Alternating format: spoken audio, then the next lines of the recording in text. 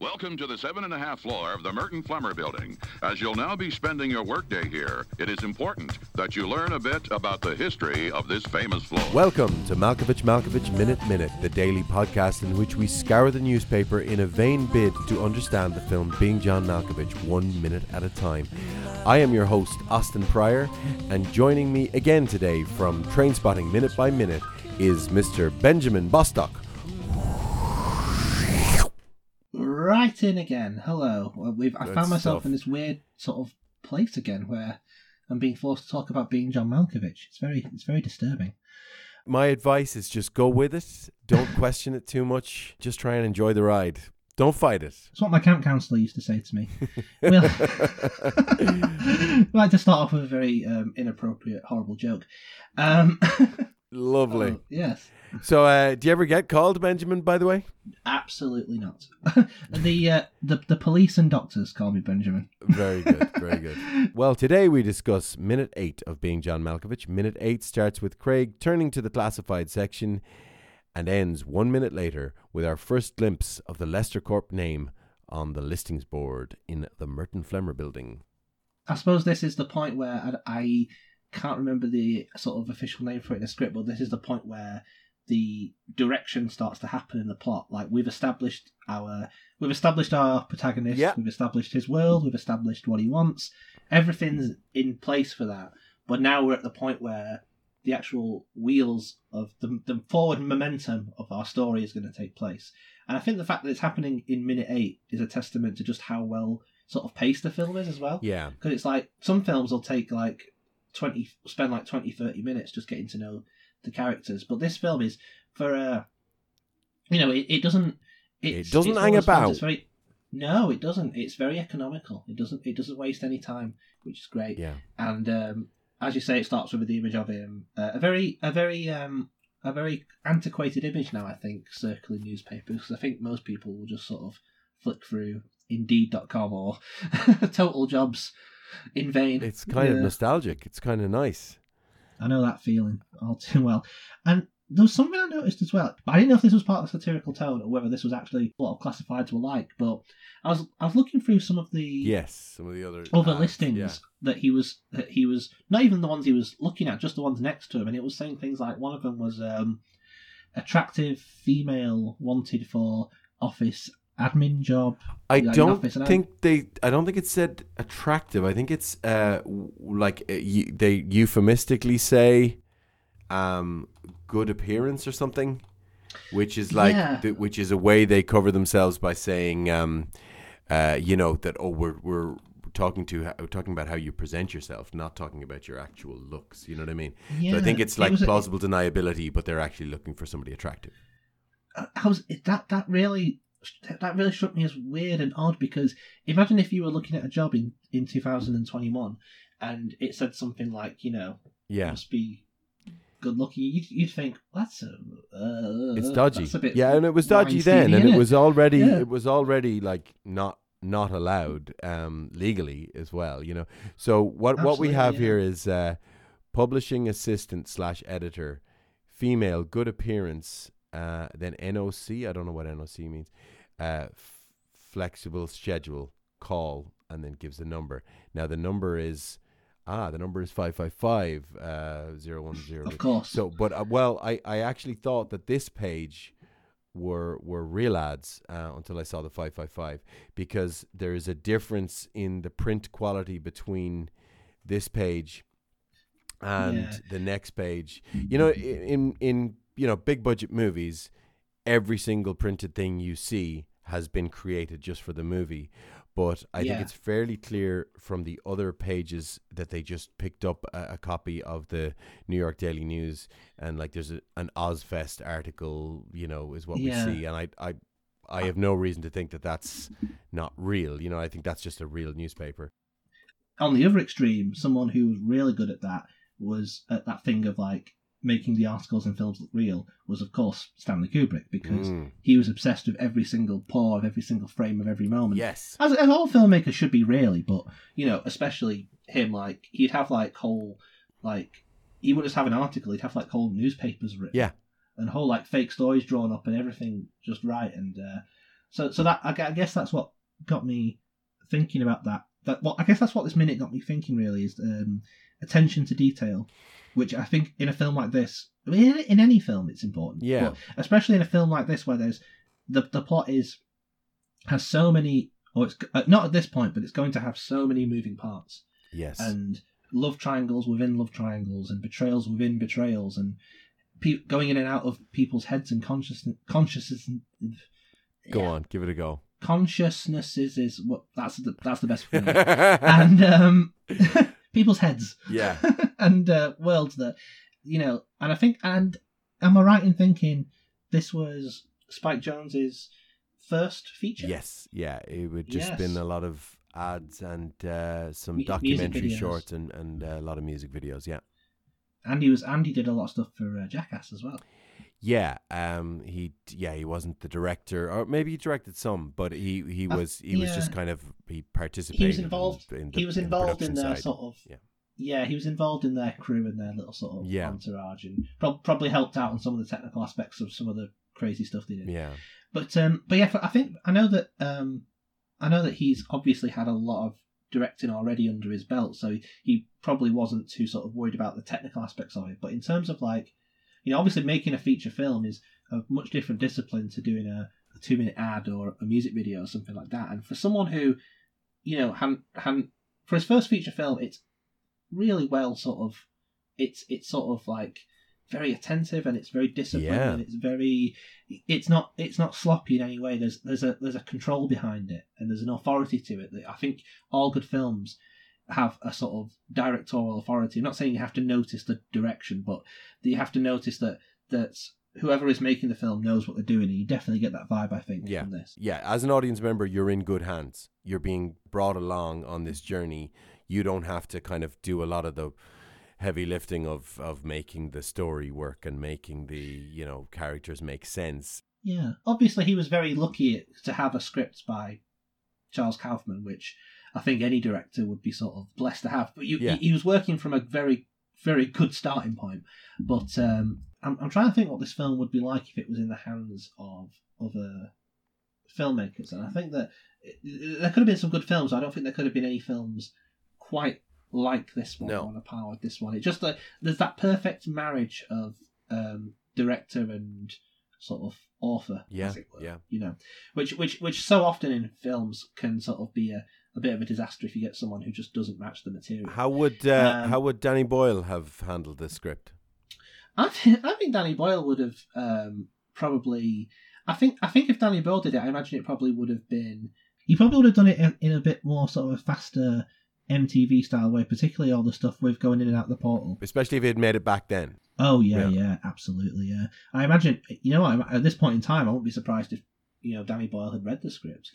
Considering absolutely, they probably would have shopped it around a few directors. It went around a lot of people. It was going around for several years. And people would also just kind of read it out of curiosity. Have you heard this script doing the round? Yeah, absolutely. So there was a lot of buzz around the script. So it's quite possible that he read it. Yeah, is it true that when I was reading into it, I was reading that John Cusack apparently said to his agent, "I want you to find me the most unproducible, craziest, non-Hollywood script ever." Yeah. And his agent said, "Well, there's this." Yeah.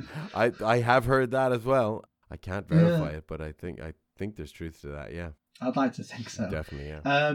Yeah. On the subject of Spike Jonze, I used to have there used to be this thing that was like, I can't remember what it's called. I think it's called something like the Directors or the Masters series, and it was a series of music videos. The work of director Spike Jonze, the work of director Michel Gondry, and there was another one for Chris Cunningham. There's been a number of them out since, but they were the first 3 that were released together. Yeah, I used to have those, and they were sadly lost when I was moving around, and there was a great purge, and I lost them. But which is a shame, because I feel like in terms of like a collection of music videos, I imagine that sort of YouTube online has basically made that kind of thing.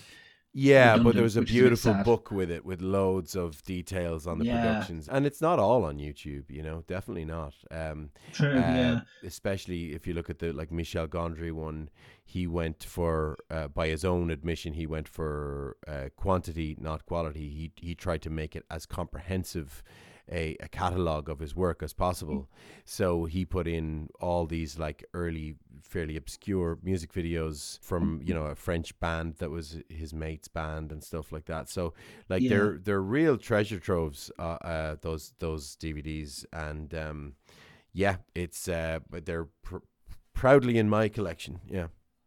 Oh, that's great. I'm thinking of tracking them down at some point. It'd be nice to get if they did a Blu-ray version, but I imagine it'd probably be quite expensive now. Well, it was probably expensive at the time to get the rights from all the record companies for the videos. Yeah, but more than that, there wouldn't really be much point because they were all shot on video anyway. So the Blu-ray would just be an upscale, you know, which can be better because an upscale done in a Blu-ray mastering studio would still be better than the upscale that'll be done by your DVD player or your TV. But it's still not going to turn it into something that looks like Blu-ray. You know what I mean? But yeah, so we have him. He finds the position he's looking for. I don't know it word for word. Maybe you do. I'll give it to you here. Looking for a man with fast hands. Short-statured file clerk with unusually nimble and dexterous fingers needed for speed filing. Leicester Corp, Merton Flemmer Building, 610 11th Avenue, New York, NY 10012. And that's our sort of, like I was saying earlier, that's our point where now the film is sort of, now the story, as it were, is beginning to come into play. Yeah. Also, following that is a shot that I really liked. I don't know why I liked it so much. I don't know if it was intended to be funny, but I found it funny. It's the image of him walking down New York, and he's got a sort of... Craig Schwartz is obviously a very arty artist, isn't he? He's a man of his art. He's got the long, straggly hair and the glasses and the sort of second-hand clothes he's got on. And then when we see him now, he's made an attempt to make himself look presentable, but it's not very good. He's got this he's got this coat on that really doesn't fit or suit him. He's got this very sort of cheap-looking old suit. He's sort of slicked his hair back, but he's not really done too good a job. He probably could have had a shave. He hasn't shaven and he hasn't dressed his wound. Like he has it's not quite an open wound, but he's got a nasty looking shiner that you could put a little plaster on that and at least show the. I think what a plaster does in this situation, or a bandage, I should say, would at least show your interviewer that that you've got a wound on your face. I would. It's not so much that it's such an awful. Bloody mess that I don't want anyone to see it, but it's just I want people to know that I know it's there. He can't just do the George Costanza thing of just not acknowledging it in any way and just pretending it's not there. Yeah. But I think we've all been in that situation where we've going into an interview or preparing yourself and you think, Jesus Christ, I look like such a fucking they are just going to take one look at me and say no. I've had a situation like that. No, this isn't an advisable thing to do, but I remember back in my younger halcyon days when I was looking around for work and they were offering a job at the Disney store, which I'm not really not that I have a particular passion for Disney or retail, but I thought it's kind of might be interesting. Related, it's a bit more interesting than working in somewhere like Primark or somewhere like that. So but what happened was I think I was about 21 or 22 and I'd been out the night before, which is always good to do before an interview, and I ended up going straight from the night out to the interview. And in the same clothes. I think all I did was stick some deodorant on. Then you're fine. But the thing is, right, I thought it was just me, like they sit like an interview, you know, like they sit down and say, so give us a situation where you have worked well in a team, you know, all that stuff. But it was all like, it was me and about 10 other people, all younger than me. They're all like 15-year-old fucking girls. And there's me, this fucking hairy guy in his early 20s stinking of cider. It's like, spot the odd one out. Yeah. And it was all like activities like, all right, so little kids come up to you and they really want to get the fucking Moana doll or whatever. Yeah. And you've got to really active sell it. And that's just me, just like. So you were doing like role play exercises. Oh yeah. With I was going to say with a hangover, but you'd probably been still drunk and not having slept. I was still drunk and I hadn't slept, and it was the one. It was like, what is the one thing, with the exception of like, I'm trying to think of like images that would be like avoidable, like I don't know, like walking out into a funeral and you're naked. Yeah. It's like just a total fucking nightmare, exposure, fever dream scenario. Still drunk, surrounded by fucking teenage girls, and you have to pretend that you're talking to a child. It was like it was. I might as well have just stayed out. Yeah. But the reason I bring up that story is because. Well, wait a second. You're leaving me on tenterhooks here. Did you get the job? What do you reckon? They didn't even give me a Dear John fucking phone. Yeah. They didn't even go to the trouble of going, thank you for your interest. Unfortunately, you're not what we're looking for. That was probably a kindness though. Like we're not going to patronize him by contacting him. Let's just leave him. He's They didn't even. I don't even think they said we'll let you know or anything like that. We won't bother letting you know. Yeah. I just left. But the reason I bring up that story is because I know that's probably quite a lot to gain from one shot in a film that's not very long. But to me, it just has that vibe of just like that uncomfortable feeling of knowing that you're going into somewhere that you probably don't belong. And you just know straight away, don't you? It's not something that you twig eventually. It's just you just walk in somewhere. I'm sure you've been in situations, not just job situations, but just situations in general where you just walk in and go, I don't belong. I don't fit. Yeah. This isn't right. Yeah. But the gym. Yeah. Yeah, ditto there. Yeah. And I like the shot when he finally goes into the office. Yeah. And we see the big list of companies, which always reminds me of it reminded me of the shot in Hudsucker. No, go on. Yes, no, the job listings in Hudsucker Proxy are a bit like that, but yeah. Now that you mention it, that's actually perfectly spot on. Yeah, but I was also thinking of the scene in Monty Python's The Meaning of Life when they the opening film that starts it. Oh yes, the Crimson Permanent Insurance. Yeah. Yeah, and it's just they go into an office where all the walls are just decked with like companies. Obviously, being Python, it's all like funny companies like Live Organ Transplants Incorporated. Yes, yeah. You know, and the middle of the film, it limited and stuff like that. But yeah, and there was also, again, you might know this more than me, but it's like this is technically the 8th minute, but it would be on a clock if you're watching it on a DVD player or whatever, it would be 07. Yes, it would end at the 8-minute mark. Yeah. Yeah. So would that mean that when he looks at the thing that says 7.5, does that mean the clock is technically at 7:30 or around? That is time? A very good question. I did check. Let me just run the actual film here instead of the split minutes. Yeah, so I have it here, and now that I did observe this, now that I see it, I observed it when I originally did my minutes. At the 7.5 minute mark of the film, we are looking at the ad, looking for a man with fast hands. Right. That's exactly 7.5 minutes. Yeah. Yeah, on the ad it specifies the floor name, doesn't it? It specifies the building. So it introduces the Merton Flemmer building at the 7.5 minute mark. Yeah, you have to kind of squint a bit, fudge it a bit, but it works. I thought it was a neat bit of Jungian synchronicity going on there. But it's that feeling of... I was getting a big anxiety, I don't know if you get this, about going into lobbies of places where they're being going to judge me. Like, right. It always reminds me of... it always reminds me of the bit in...